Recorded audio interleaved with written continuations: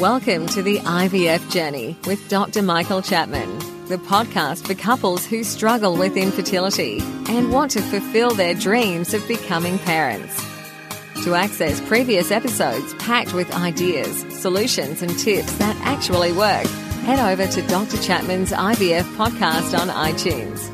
You can also ask questions by contacting Dr. Chapman's rooms on 1-800-111-483 or by emailing him michael.chapman@ivf.com.au. Hi, this is Professor Chapman.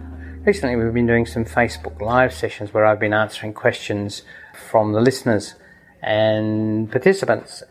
What you're about to hear now is some audio of those segments, and I hope they'll be useful for you. So I'm Professor Michael Chapman. I'm an IVF specialist with IVF Australia. I've been working in the field of fertility for over 35 years, doing IVF, thousands of cycles, and to date, something in the order of 3,500 babies have resulted from care that I've been involved in. And obviously that depth of experience allows me to deal with patients with all sorts of problems. I thought I'd start, though, given where we are in the COVID world, with some commentary about COVID and fertility, COVID in pregnancy, and COVID vaccines. So let's start with the evidence. Obviously, COVID has been a worldwide problem now for more than 18 months. And during that time, millions of women have conceived, millions of women have had babies. And obviously, all clinicians, particularly academic clinicians, have been looking very closely at whether COVID itself produces any issues in relation to babies and pregnancy. And the answers are, in terms of babies, it makes no difference based on hundreds of thousands of babies born from women who have suffered COVID during the pregnancy. About the pregnancy itself, however, if you do get COVID and the respiratory symptoms that go along with it, they are more severe than someone of your equivalent age who is not pregnant. So more women have ended up in high dependency units in their pregnancies if they catch COVID. So that really takes us to vaccination. And as our politicians and our public medical people are saying, the more people that get vaccinated, the lower the risk of anybody getting COVID. So in the general population, as many people as possible should be getting vaccinated. And that includes women trying to get pregnant and women who are pregnant. The evidence in relation to side effects of the vaccination is that in pregnancy and during fertility treatments, it makes no difference to your pregnancy or to the fertility treatments that you might be going through like IVF. So don't hesitate. I've been asked at least 4 times in the last week, should I or should I not? The risks of you getting COVID are significantly greater, multiples greater than any risk of the vaccine itself. There have been these 2 or 3 case reports of unusual blood clots in over 1 million doses. You step out on a street and you get run over more and killed more likely than taking the vaccination. But you still walk in the street, don't you? Take the vaccinations. That's my message. Please. The government has said that if you're under 40, and obviously most of you who are trying to get pregnant are under 40, can go to their GP and ask for the AstraZeneca vaccine. The AstraZeneca vaccine is available for women under the age of 40 if they want to have it done. The reason it's gone to the GPs is because the GP is the person who knows most about your history, who knows about the pluses and minuses. And the pluses are COVID in pregnancy is not a good thing to catch. If you're vaccinated, it's highly unlikely you're going to catch it. Against that, as I've said already, there are rare complications, but they are incredibly rare. I suspect if we looked at flu vaccines, if they were as widespread as COVID vaccines have been in some countries around the world, we would also find some unusual rare side effects, but we still take the flu vaccine. So please get yourself vaccinated. Go to your GP and get sorted out. On to other questions that I've been asked. And one recent, and these are patients of mine, I see a number of patients in their early or mid-40s asking about pregnancy, asking about how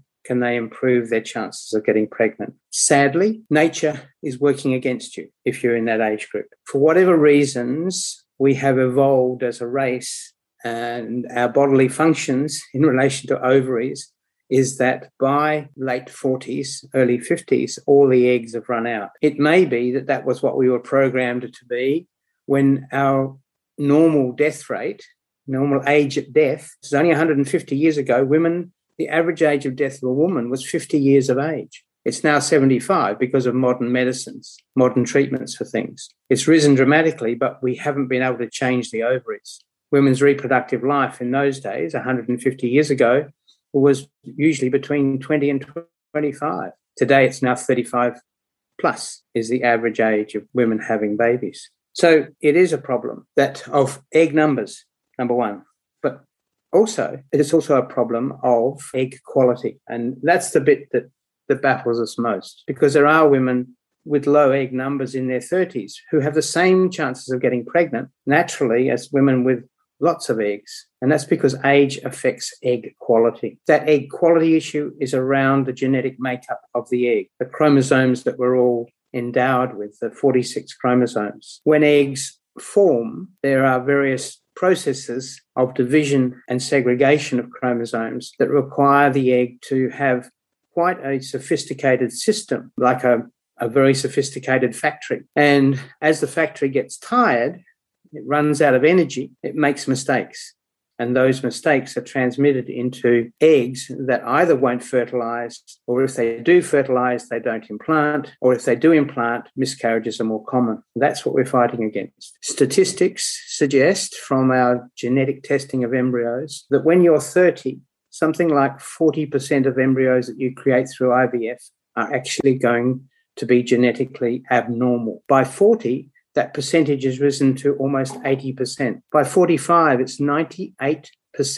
98% certain that an embryo created at 45 is going to be genetically abnormal. So that's what we're fighting against. And to date, no one has been able to reverse that trend. People ask me about adjuvants, taking vitamins, taking growth hormone, taking all sorts of things have been suggested. None of them are scientifically proven. There's some work in mice that suggests that some chemicals might improve the situation. There's evidence for substances like CoQ10 in mice, but it's never been proven in humans. So improving egg quality, I'm afraid it's more a lottery. If 98% of embryos are abnormal, then 2 in every 100 is going to be normal. If you want to go for the 1 in 50, that's what you're doing when you're trying to get pregnant at 45. From Zara, she says, advice for someone with PCOS and endometriosis to fall pregnant, struggling to ovulate. Yeah, so you're very unlucky to get both conditions because both of them affect infertility. But PCOS is the easier one to deal with. There are a variety of medications that should stimulate your ovaries to allow you to produce an egg and possibly get normal spontaneous pregnancy without having to go to IVF. It depends a little bit on how severe the endometriosis is in terms of affecting your fallopian tubes and preventing the eggs and the sperm getting together. But in terms of getting you to ovulate with PCOS, that's relatively straightforward. It could be tablets,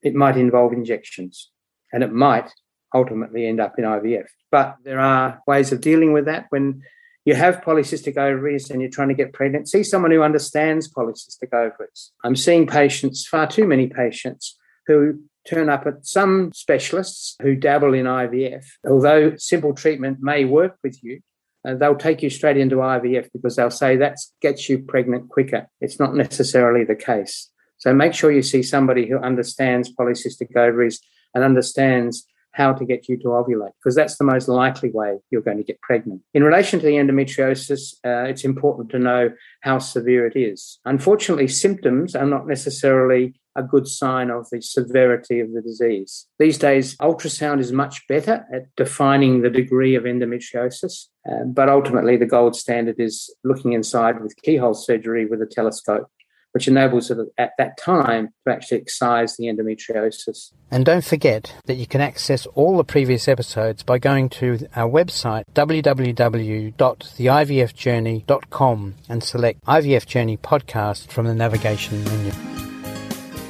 Thank you for listening to the IVF Journey with Dr. Michael Chapman, the podcast which helps couples negotiate their way through the IVF journey, all the way to parenthood. You can also ask questions by contacting Dr. Chapman's rooms on 1800 111 483 or by emailing him michael.chapman@ivf.com.au.